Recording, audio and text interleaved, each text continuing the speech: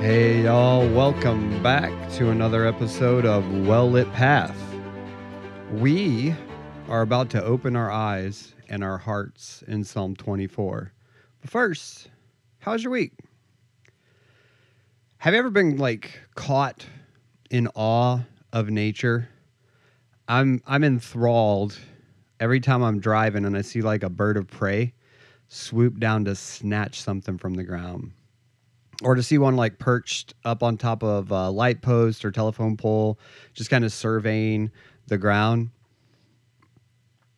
And he's looking for his next meal, right? And then when I see one in action, I can't help but smile. Yep, he got what he was looking for. And it's even more magnificent still to me to see the bird swoop down and then come up out of the grass with something clutched in his talons. And all too often, I think we forget to notice these things. It's so simple to get caught up in our lives, what's going on in our bubble of a world, that we neglect to notice the magnificence of creation itself. Put here, mind you, for us to enjoy, for us to benefit from and to see God in. But I do neglect to see it. Now, the older I get, the more I love to spend time in nature. I have a desire to go out and hike, go out and hunt, and really just to see what God has created and provided for us and to acknowledge the beauty in it. And I guess what I'm trying to say is take the time. There is a wonderful world out there that God has created to show us his glory in. So who are we not to take notice? David reminds us of this fact in the opener of the 24th Psalm, though he doesn't stay or stop there. But let's see what the Holy Spirit has for us this week. Psalm 24, beginning in verse 1. The earth is the Lord's and the fullness thereof, the world and they that dwell therein. For he hath founded it upon the seas, and established it upon the floods. Who shall ascend into the hill of the Lord? Or who shall stand in his holy place? He that hath clean hands and a pure heart, who hath not lifted up his soul unto vanity, nor sworn deceitfully. He shall receive the blessing from the Lord, and righteousness from the God of his salvation. This is the generation of them that seek him, that seek thy face, O Jacob, Selah. Lift up your heads, O ye gates, and be ye lift up, ye everlasting doors, and the King of glory shall come in. Who is this King of glory? The Lord strong and mighty, the Lord mighty in battle. Lift up your heads, O ye gates, even lift them up, ye everlasting doors, and the King of glory shall come in. Who is this King of glory? The Lord of hosts, he is the King of glory. Selah. I think it's important for me to note that all the commentaries I read on this passage agree that this was most likely a psalm written as David danced before the Ark of the Covenant as it returned to Jerusalem. How fitting in how this psalm gives glory to God, the Creator, God, the righteous Redeemer, God, the Lord of hosts. As the Ark made its way back into Jerusalem, it seems all of these aspects of God and his blessings just kind of flooded into David's mind. Not only so much that he wrote a song about it, but as we've talked about before, that as the melody played in his head, his feet joined in the worship. So can we do that together today?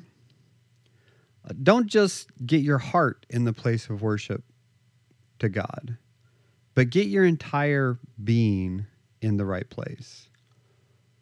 Let's imagine that we're singing this psalm to each other in all of its instruction and praise, and let it be okay if I let my feet get away from me as they desire to worship the Lord. and it'll be okay for your feet to do the same. David says, the earth is the Lord's and the fullness thereof. The earth belongs to him that created it, and all of the good things we find here point to his glory.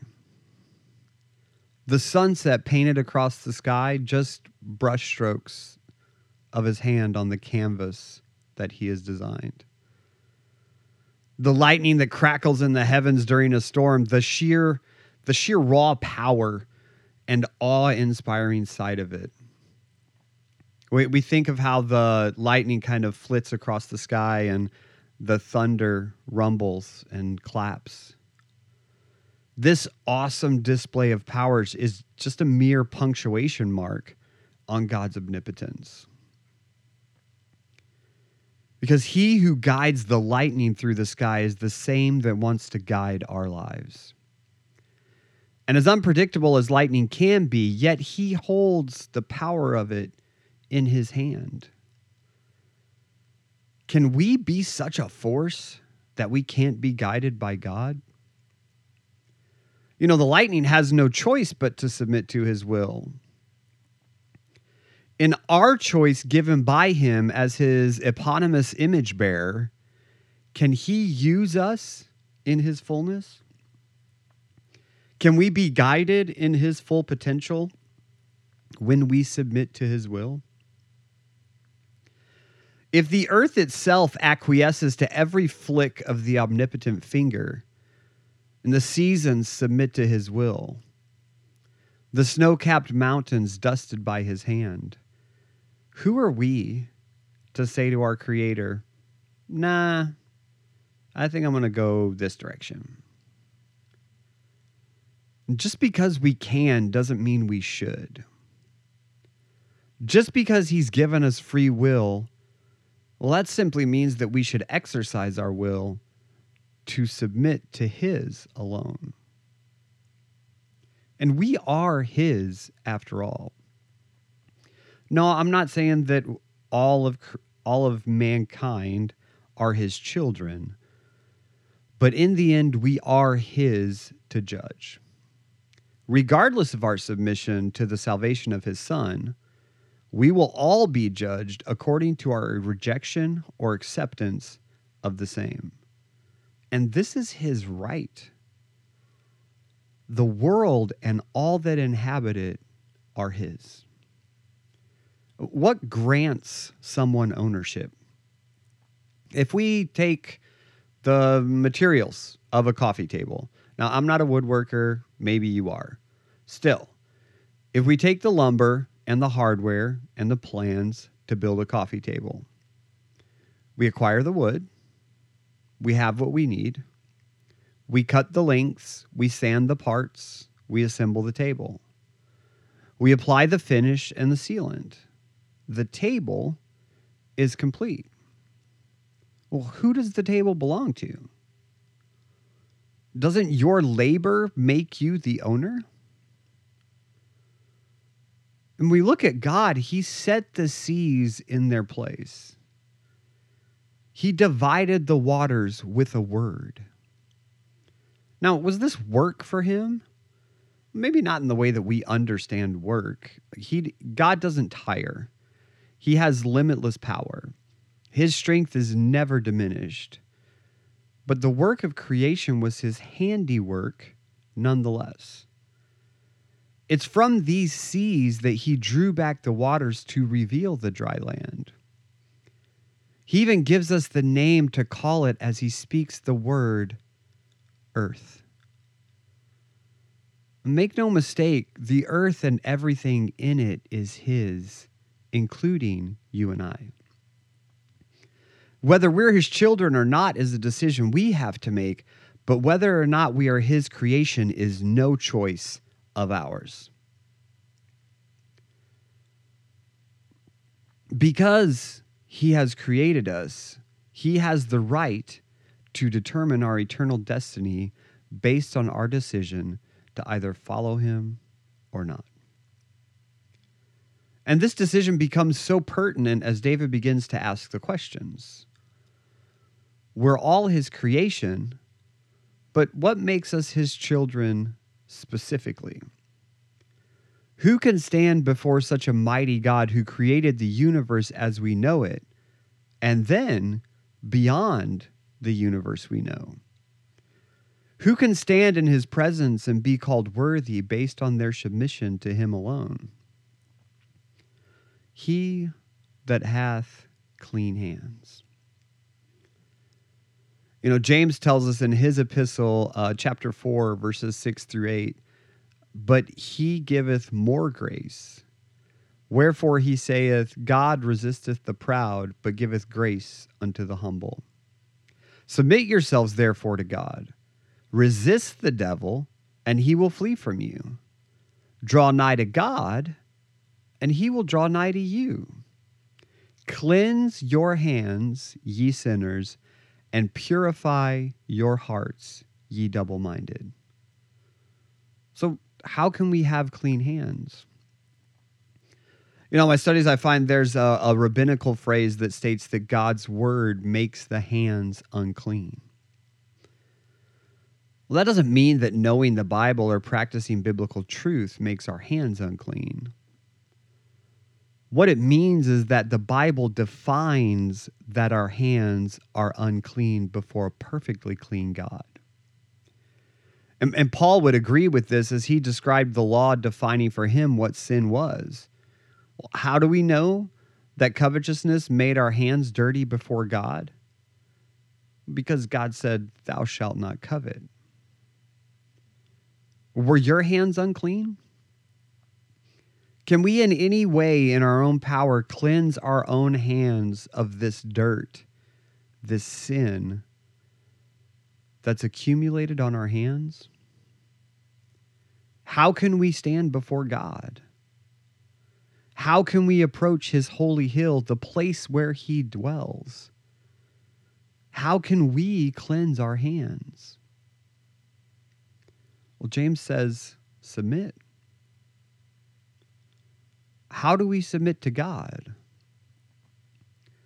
Well, we submit when, upon hearing the gospel, we admit that we cannot wash our own hands clean. Lord, I've been scrubbing and scrubbing. They're still dirty. I know not maybe all of my listeners, maybe not all of us have kids, but what I know for a fact is that we were all once kids. So did you ever wash your hands and then go show your mom and dad and they take a look and they say, yeah, no. Go back and wash them again. And this time, you know what? Get the backside of your hands too. Well, this is a clear picture of us before God before we came to him for salvation. Well, God, I'm trying to get my hands clean. I'm trying to do right. I'm trying to do good. Well, I just hope that one day God will look at how much I've tried to keep my hands clean, and if they are more clean than they are dirty, then he should be able to let me into heaven. Well, David doesn't say those that have mostly clean hands will stand in your presence. No, that's not what it says at all. It says the person that has clean hands and a pure heart. Well, wait. And a pure heart? Well, how do we do that? Well, once again, if we follow the instruction of our brother James, we can see that's when we stop being double-minded. Well, what does that mean? Or who are you going to serve? Well, I like some of the stuff about Christianity, but not the fact that I have to submit my will to God's will. Well, that sounds like you're going to struggle. That sounds like some vanity. That sounds like you're unwilling to submit to God. Yeah, but man, I struggle to maintain that type of lifestyle. Really? Okay, good, because I thought I was the only one. That's where we have to lean on his grace, where we have to humble ourselves before him, where we have to say, I just can't do this in my own power. And that's where God responds, well, perfect. That's what I'm here for. I've literally just been waiting for you to realize it. And then stop making promises to God you'll never be able to keep. God gets no glory in our empty commitments. Lord, if you provide this, I'll do this. If you keep this promise, I'll keep this promise. Look, the only deal God makes with us is on his terms. Believe in my son, and you'll have eternal life. In having eternal life, you'll know blessings you can't imagine. And that's the deal. And what a deal it is. He cannot swear in deceit. His promises are true and sure. The only promises we can really count on in any world at any time are promises from the creator of the universe. And when we allow him to wash our hands, when we allow him to purify our hearts as we trust in him, as we draw close to him, as we walk with our Father and commune with the Son, as we yield our will to the leading of the Holy Spirit, as we're able to do these things because we've come to him and trusted him for our salvation, he pours out blessing. That's all he's wanted to do all along. That's why he created the earth so full, to pour out blessing on us. He says, yes, I want good things for you. Yes, I want to bless you. Yes, I want you to live life more abundantly than you could have ever thought or imagined. And yes, my desire is to know you and to have you draw near to me. He says, yes, I want you. And yes, you are chosen in my sight. You have worth in salvation. And then he imparts to us righteousness. And not just any old righteousness, the only righteousness that can be justified, proven, and accepted, his righteousness. Imparted to us because of the salvation we find in him. And who receives these types of blessings? Who can say they have these gifts from an almighty God? Well, those that have sought him. Those that find their life lacking and look to him for the fulfillment only he can provide. The completeness that can only be found in him. Found by his chosen people. Now, David says Jacob here, but verse 6 is kind of a weird sentence structure for us. What he's saying is, this is the generation that see you, the ones, that seek your face, Lord, Israel. And today, we're by extension chosen, grafted into the root, spiritual Jews in Christ. Not as replacements, but as joint heirs. Those that trust God are his and his alone. We're made righteous in him, clean and pure as only he can make us.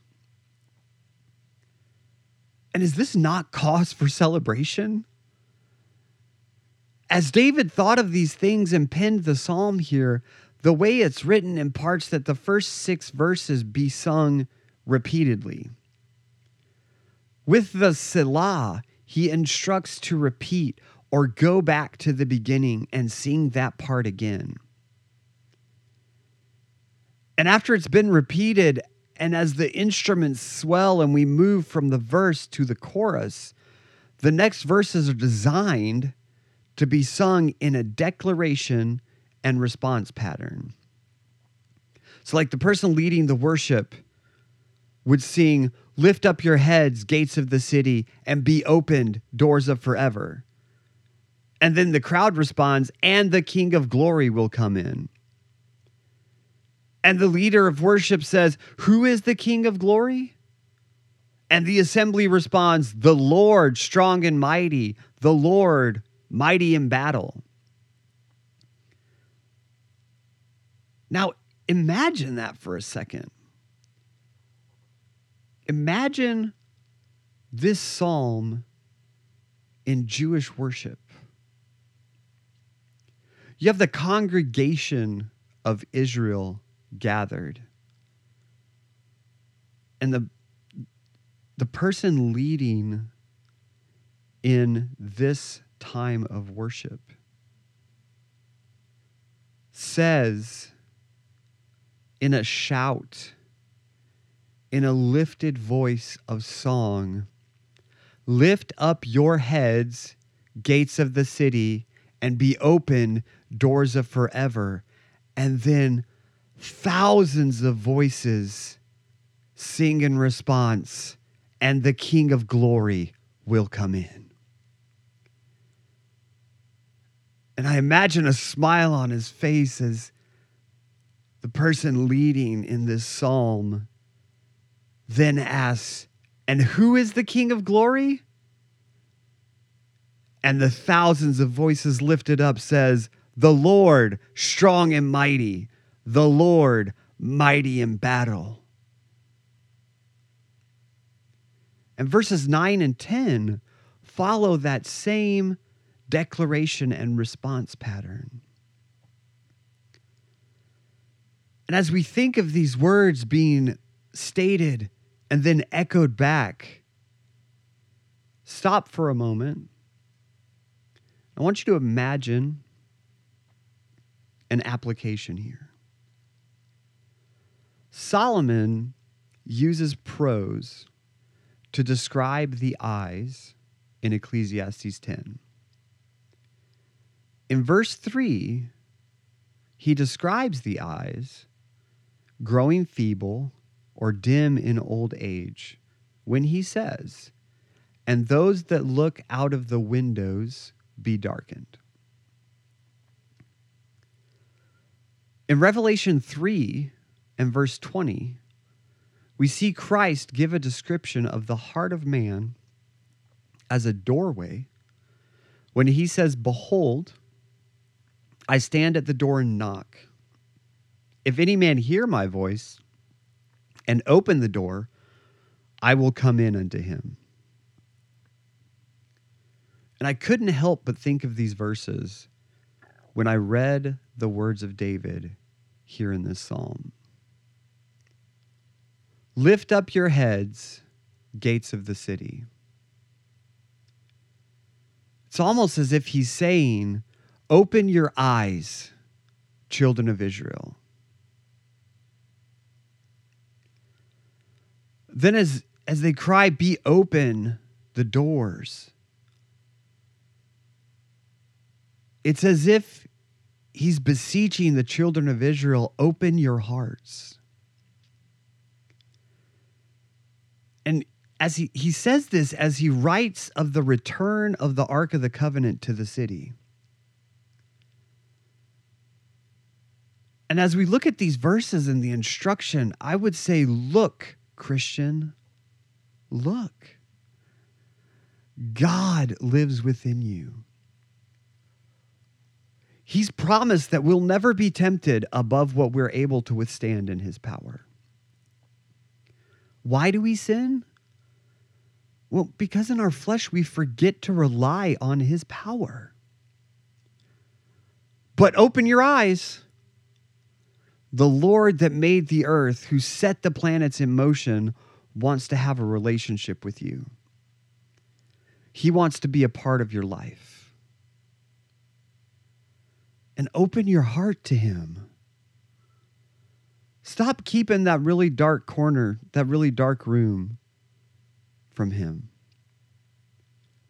Stop harboring those things that keep you from a relationship, an unbroken relationship with him in your heart. If we would just let those things go, the King of Glory would step into that darkest corner of your heart and you would know so much more peace, that can be had within you. Because who is this King of glory? He's the Lord, all capital Lord. He is Jehovah God, El Elohim, God Most High, strong and mighty. There isn't a single problem we can face that he hasn't already conquered. There isn't a battle that we can go into with him that he won't speak a word and vanquish the enemy. See, he isn't just mighty from a power perspective. He isn't just mighty in creation and mighty because of his authority. He's mighty in strength, in explosive power, in power to conquer. Who will stand against him? Who will oppose him? And while they may stand for a time, it's only until he makes the decision to cast them down. Because he's mighty in battle. He never stops fighting for us. And as we mentioned before, he does not tire. He is the originator of, I can do this all day. He has been and always will be the victor. He conquered every sin that comes into your life before it was even a sin. Before sin appeared on the timeline of man, he had come up with the plan to defeat it. Master tactician, master of war. He created the art of it. He has never backed into a corner, and he is always more steps ahead than our flesh or the devil can ever imagine. And as the ark arrived in Jerusalem after being gone for so long, Israel was reminded of the conquering power of the God they served. And as we live our lives each day, we have God's word and the Holy Spirit to remind us that he's faithful to deliver us, to do battle on our behalf, to send angels to wrestle against the principalities of the air. So open your eyes, Christian. Open your hearts to the truth of a conquering Savior. We need not fear death. We need not stress and allow our anxiety to get the better of us. He's conquered everything we fear. He's conquered every worry. Your kids, he has them. Your marriage, he has it. Your walk with him, lean against him. That sin you're holding on to, he'll take care of that too. Give it to him and let him conquer it. Your health, he can conquer your anxiety about that. He can give you peace when you feel defeated by the limitations it puts on your life. Are you feeling inadequate? He's conquered those feelings of inadequacy when you accepted his perfect sacrifice. Feelings of shame for your past or for your present? He's conquered your past, and he can conquer your present if you bring it to him and lay those feelings of shame at his feet. Open your eyes, open your hearts. Stop closing yourself off to the peace that he can bring on the other side of the battle he has already won.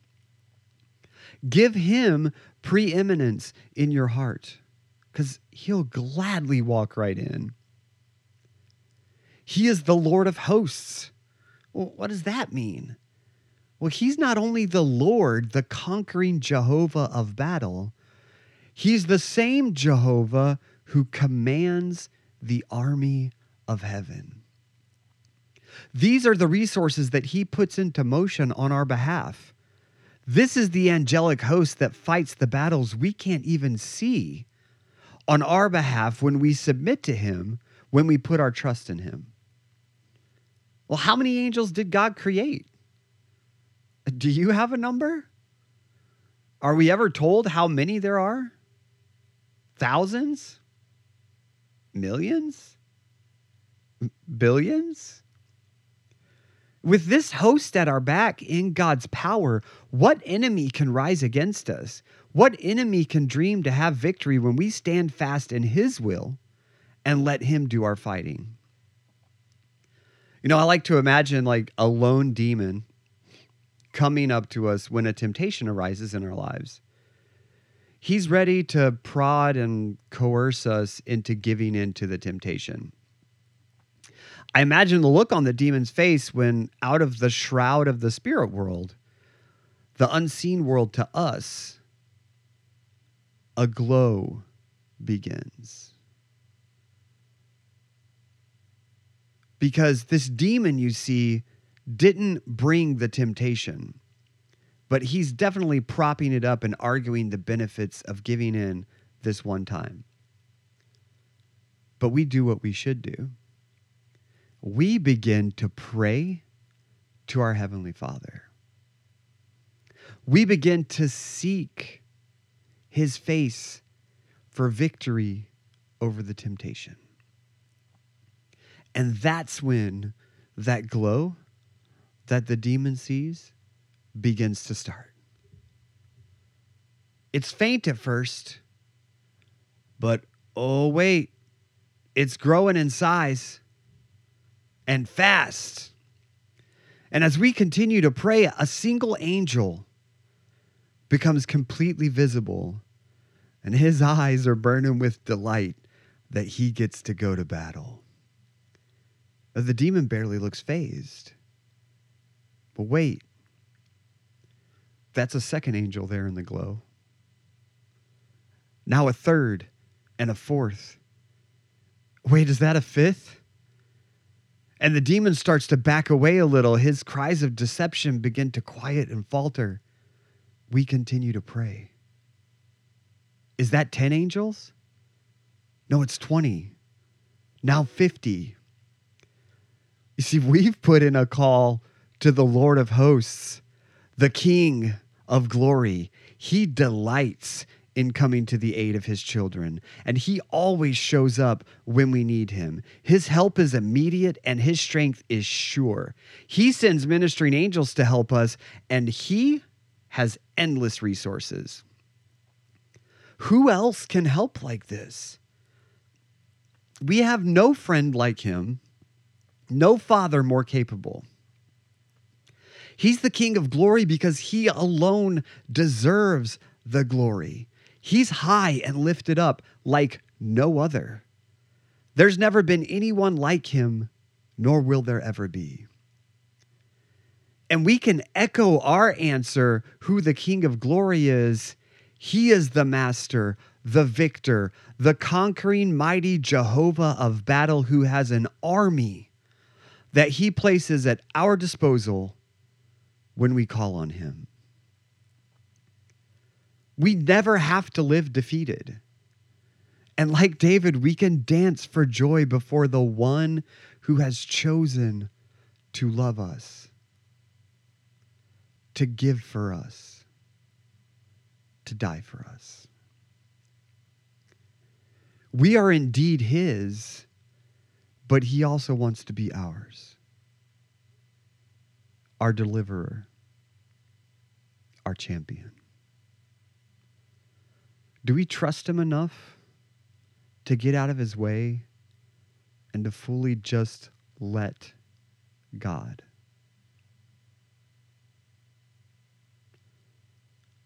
Thanks for walking with me a little as we read the word together. Won't you join me again next week? And we'll walk just a little bit further. If you like the podcast, go ahead and hit that follow button. If you have any questions about salvation or general podcast questions, reach out to us via email at podcast@lakeworthbaptist.org. Go ahead and follow us on Instagram and Facebook by looking for LWBC_publications.